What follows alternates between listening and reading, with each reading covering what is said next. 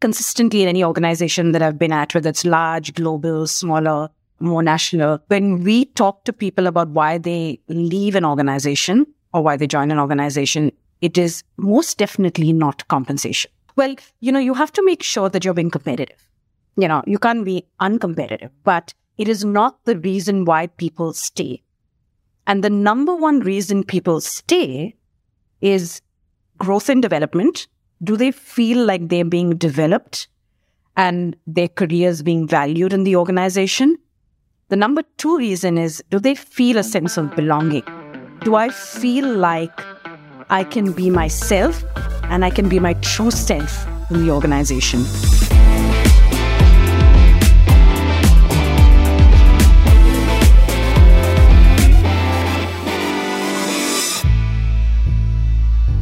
Hello, everyone, and welcome to FinTech Leaders, a weekly podcast where we learn from today's global leaders in FinTech, business, and beyond. Coming to you from New York City, I'm your host, Miguel Armaza, and I'm a co-founder of Gilgamesh Ventures, a venture capital fund that backs early-stage FinTech entrepreneurs in the Americas. If you enjoyed this conversation, I encourage you to share it and please leave a review on Apple Podcasts, Spotify, or wherever you get your shows so more people can learn about FinTech leaders. In this episode, I sit down with Suni Lobo, Chief HR and People Officer at Marqeta, a publicly traded FinTech that helps companies issue cards with flexibility, control, and scale with an open API platform. Founded in 2010, Marqeta has now issued hundreds of millions of cards across 36 countries and works with customers like Square, Klarna, Uber, Coinbase, and JP Morgan. In this episode, we discuss company culture in a remote world. Has a remote working environment made it easier or harder to build community, increase productivity, and level the playing field? How to build a culture of innovation and purpose, and why compensation is almost never the main reason people leave companies. Why is it that at startups the role is called head of people, but at large companies we call it head of human resources? Reflections and lessons for leaders building culture in a fast-growing company, and a lot more. Hope you enjoy this great conversation with Suni from Marqeta. Suni, welcome to the FinTech Leaders podcast, all the way from, I hear, a cold and snowy California. Thank you, Miguel. Thanks for having me. Yes, indeed. We are experiencing a cold wave and snow, which we're all unaccustomed to. Yeah, well, I'm glad you're getting a little bit of a taste of the East Coast. Suni, thanks for joining. We've been planning this for several months, so I'm excited for this conversation. And to learn about you, let's talk a little bit about your background, but specifically, tell us about the people and HR function and how has it evolved in corporations throughout your career? Good question, Miguel. And, I can start with, why did I get into HR or the people function? My dad was a senior executive and he was a business leader. But one of the things that stood him apart from the rest was his ability to connect with people. So I saw from a very young age how he, knew everyone in his organization, asked them personal questions, had a real connection with people right up and down his organization. And he always said to me, be nice to people on the way up because you might meet them on your way down. And it's something that always, stayed with me about the personality he was and how he achieved business success through people. And I chose that. I did accounting. I came from a traditional Asian background. My parents said, you want to do management? No. You have to do something tangible. So I did accounting at university. I did a bachelor's and master's, and then went on to do an advanced master's in human resources, which was my first love. And started my career actually pretty non-traditionally. So, not in the traditional HR path, but as a consultant, as a people consultant. So I did large-scale project consulting for ANZ Bank out of Australia, and then went on into a business role after that, and then moved on into HR. At that stage, it was just coming out of being called personnel management into human resources and now what we know as people and culture functions. So it's been an interesting journey over the last, 20 years, seeing the evolution of the function, but importantly, seeing how the function is now at the center of everything that we do in the business world. I don't see HR or the people function as being a support function on the sideline, but being very much in the center and accelerating business results. Help me understand, why is it that at startups, we call it head of people, and at some point, maybe when you go public, and it's head of HR, right? Can you help us understand this there? Because that doesn't make too much sense to me. I would say it's, it should be the opposite, right? I think, it should be a head of people title. So in my mind, both work, just names and titles for the senior leadership role. But what I prefer is a chief people officer, a chief people and culture officer. And I'll tell you why. When I think about human resources, I think about resources and thinking about people as resources.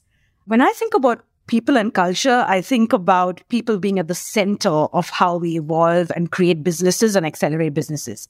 It's the only competitive advantage you have, Someone can come up with a product. Somebody else can come up with a great sales team to sell your product.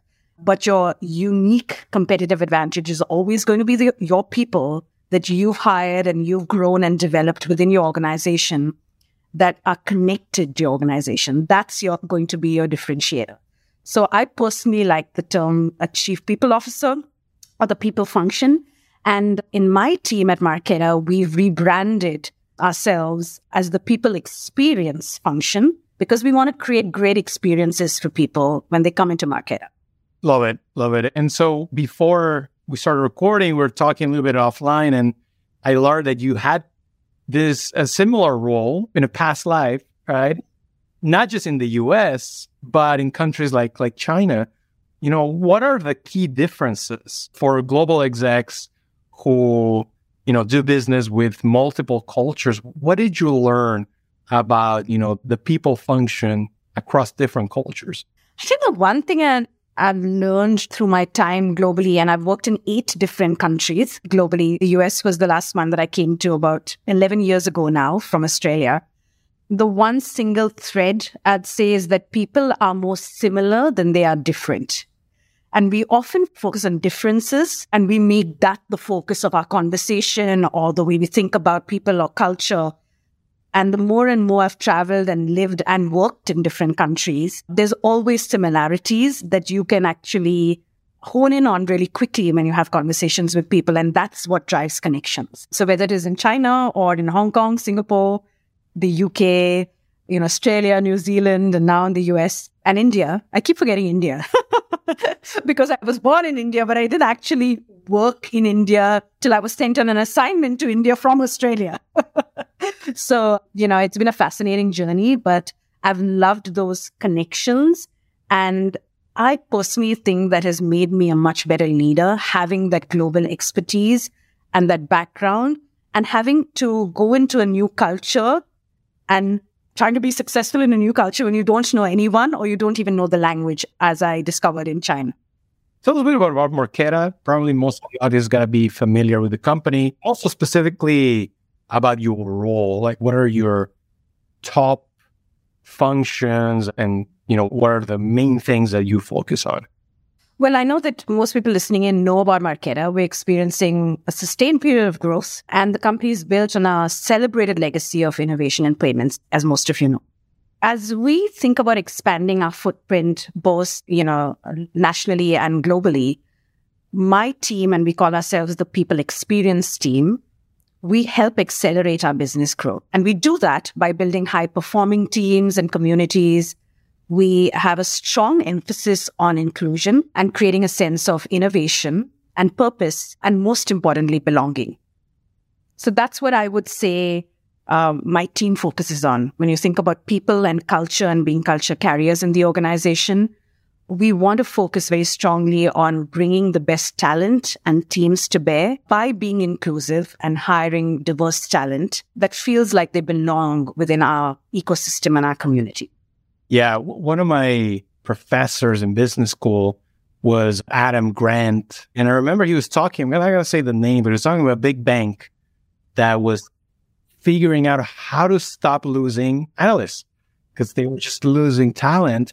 And one of the top execs was like, can we just throw money at the problem? And obviously that's not a solution, right? So salary is not enough. It is a component. So what is it that really allows a company like Marqeta or any other company to come ahead in this competitive environment where everyone's trying to recruit the absolute best people for that function? It's a good question. And, I think in startups, often when we start our journey, we think that the differentiator is salary or compensation, often because we're like competing in this really crazy world, especially in the Bay Area where we have access to a lot of talent, but we have a lot of competition for that talent, right?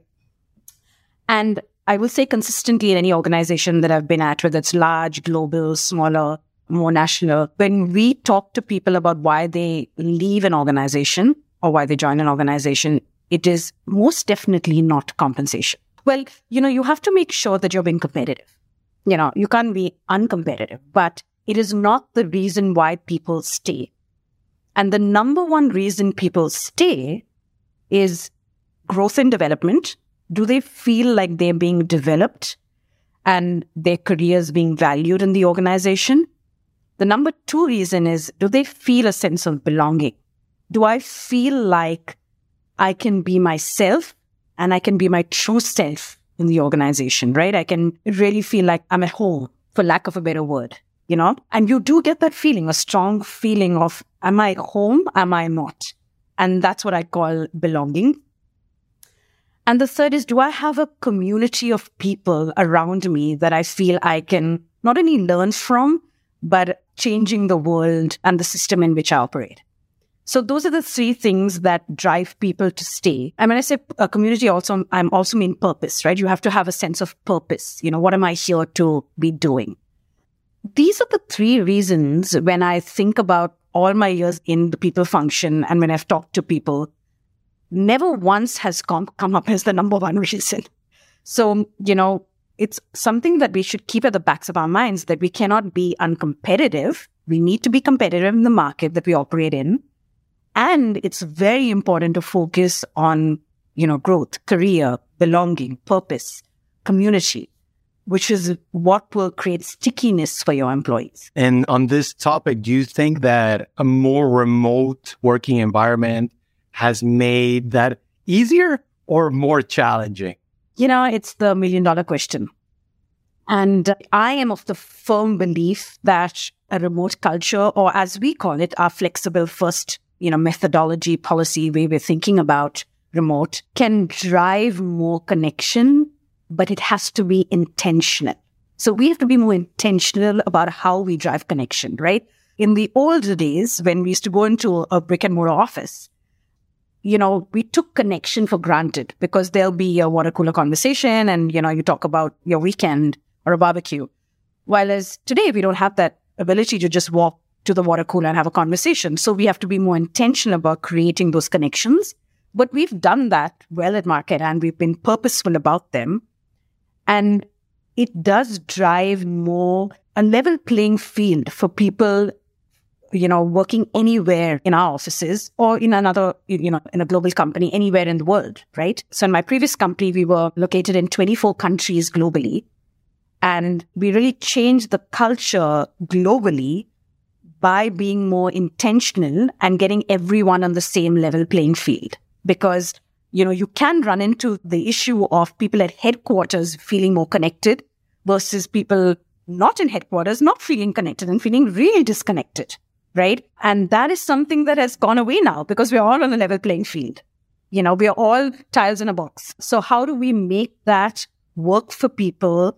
By running employee resource groups, by thinking about energizer programs, by, having our Marqeta talent show, which we have every year that drives people to come in and, showcase their talents. We have a lot of intentional connection opportunities that I think will make us better from a cultural perspective globally.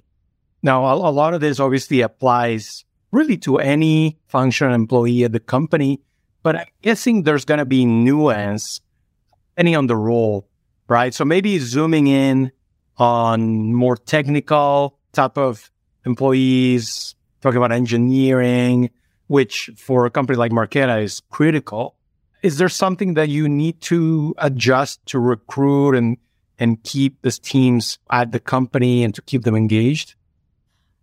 With our Flex First policy, remote first employees now represent 58% of our company, which is up 12% prior to COVID-19, right? So it is something that we have focused on squarely, but it has also been the reason why we've been able to attract really diverse talent. It has really given us an opportunity to go to places with talent pools that we have not had a chance to tap into before, the pandemic, but also before we went Flex First. So that's one thing that I want to say. It's enabled us to really increase diversity and inclusion. The second thing, I think from an engineering standpoint, if you did a poll of engineers, most of them would say, I actually don't want to see anybody. I want to do my stuff and, I want to do it really well. So most of our Protect folks have actually said to us they prefer to be remote and they want to be able to have connection when they're doing project work.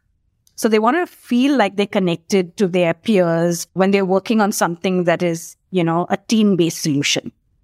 So that is what I mean by being intentional.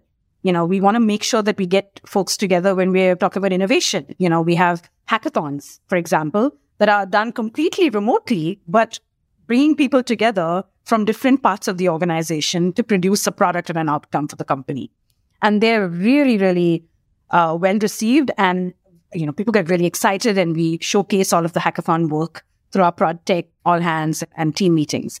So what I'm saying is that, you need to be thinking about your audience very purposefully, talking to them and figuring out what is it that is important to them so that you can provide the opportunity to either come in occasionally to, a headquarter or, we had our SKO about a month ago, a sales kickoff. And it was so wonderful to see everyone come in.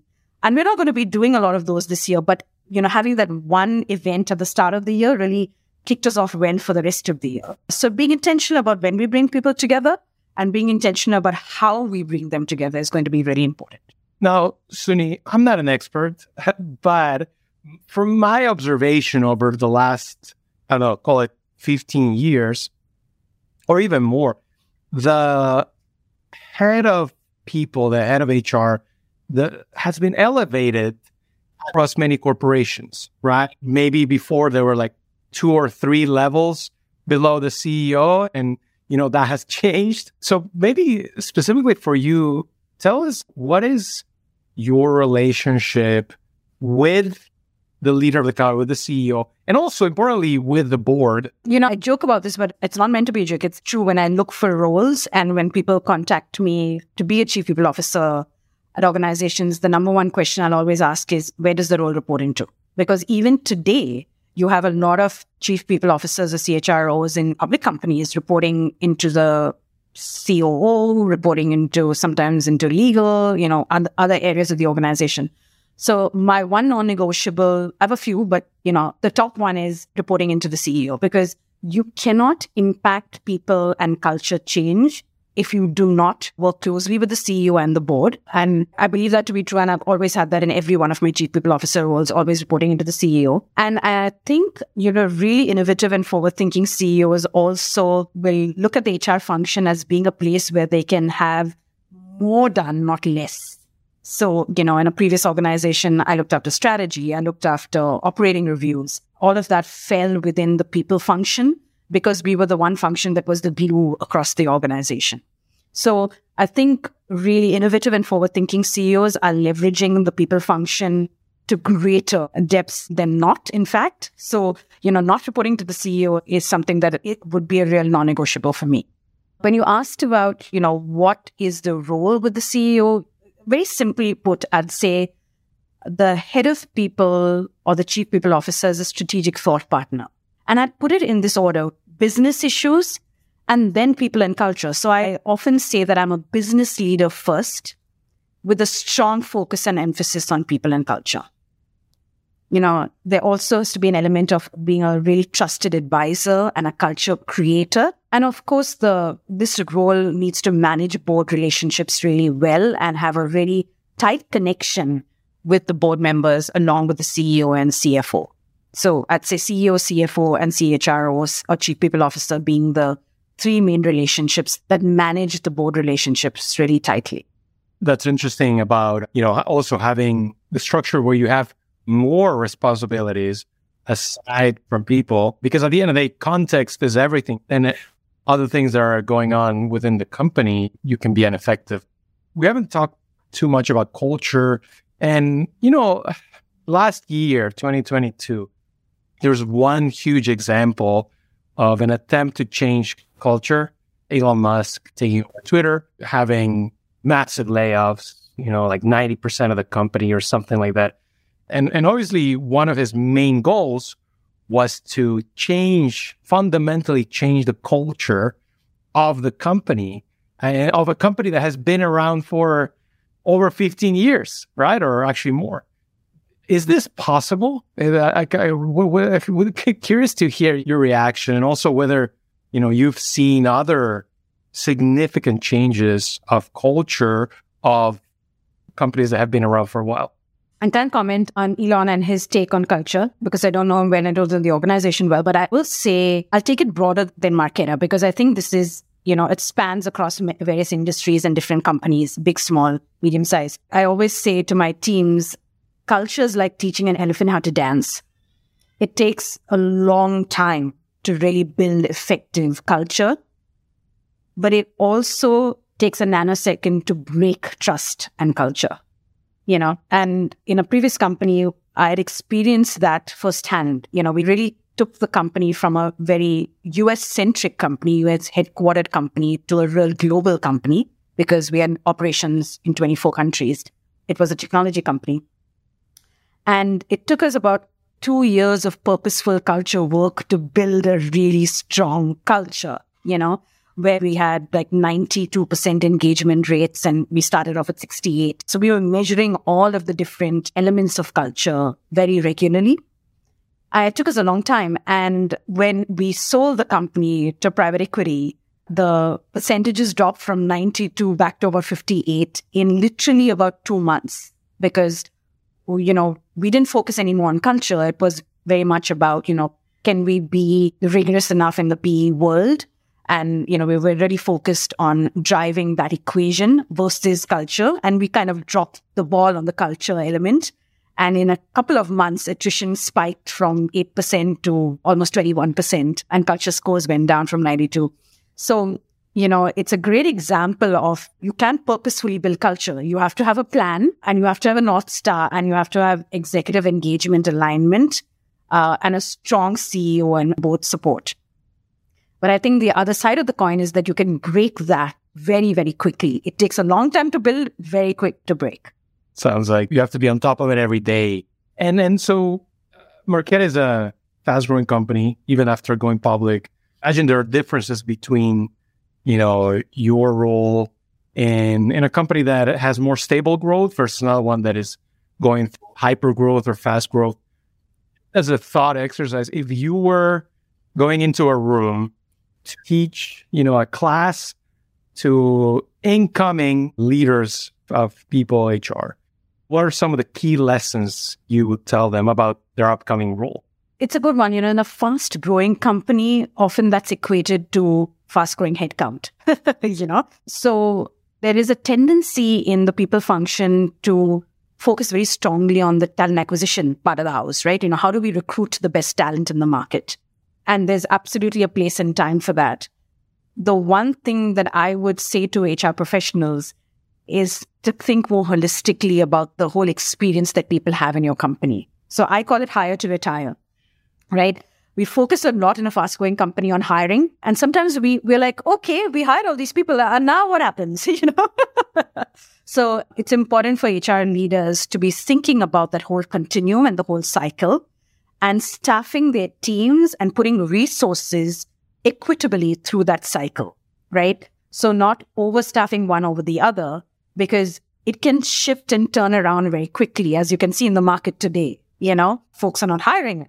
And then what you're left with, one side of the house that's overstaffed and not thinking about how you develop your people once you've hired them into the company. So that's the advice I'd give to HR professionals. Think about talent acquisition in a fast-growing organization, but think about the whole operations. How does the people operations function well?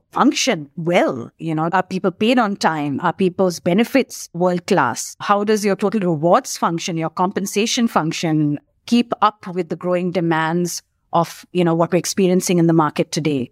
Systems, what does your HRIS system look like? Analytics, how do you predict better outcomes to the business, better people analytics, and linking that to business analytics? How do you develop people in the organization? How do you promote them, you rotate them internally, give them more opportunities? Have customer exchange programs, have employee exchange programs, and then most importantly, keeping culture at the center of it all. You mentioned systems there. Have you seen over the years, and maybe also thinking going forward, some meaningful differences enabled by technology, like new tools, new platforms? Maybe tell us a little bit about that. I think this is a place which is ripe for disruption. So for the folks that are investors listening in, HR systems is a place for disruption. What we've done is we've cobbled together good analytics from various disparate sources. But what I've found is when I talk to my team about choosing good HRIS or analytical platforms, I use the words cream of the crop, which is not very kosher. But unfortunately, that's what's going on in the market today. It's ripe for disruption. We need good system support, and I'm waiting for the next wave of investment that I can do to support this effort. We're not there yet. Love it. I'm going to be paying close attention. And we actually at Gilgamesh Ventures, we invested in a company called Worky. And it's a little bit like Gusto or JustWorks for Latin America. And we're looking at that space closely. So when you think, before I let you go, Suni, when you think of your career, and you think of those people that have been helpful and consequential in your journey, is there anyone that comes to mind? So many. We rise on the backs of each other's shoulders. And I firmly believe that there's something I am very passionate about doing as a leader myself. In my career, I think the people who have been most, kind of pivotal, folks that I describe as sponsors, because often we seek out mentors and, coaches, which are really important too. But I had, kind of stumbled across sponsors in my career who were self-appointed sponsors for me. And they're people that will talk about you and promote you in a room where you're not present. That's the key difference between a sponsor and a mentor. And I've had the benefit of having those folks in my life. And I think the most pivotal moves that I've made are global moves, without a doubt. So I've said I've lived in 8 countries. I think the most, scary move that I made was to Beijing at a time when there was, everything was in Chinese in Beijing. I didn't speak the language. I'd come from a largely English-speaking background. And it threw me in the deep end, and I had to learn to swim. And I deliberately sought out those experiences when I was tapped on the shoulder for them, So that's the other thing I'd say to folks. Don't wait for things to come to you. If there's something that's exciting and looks like an opportunity that is right for the organization, create the opportunity. And that's been the second pivotal thing in my career. I've always created what I've wanted rather than applied for a job. So those are the 2 things I would say have been pivotal moments for me. Suni, I think we have all learned a lot with this conversation. It's a perspective we don't get to hear too often in this podcast. So thanks for joining us and stopping by. And, I hope our next conversation is in person. I'm looking forward to it. Gracias. Thank you so much.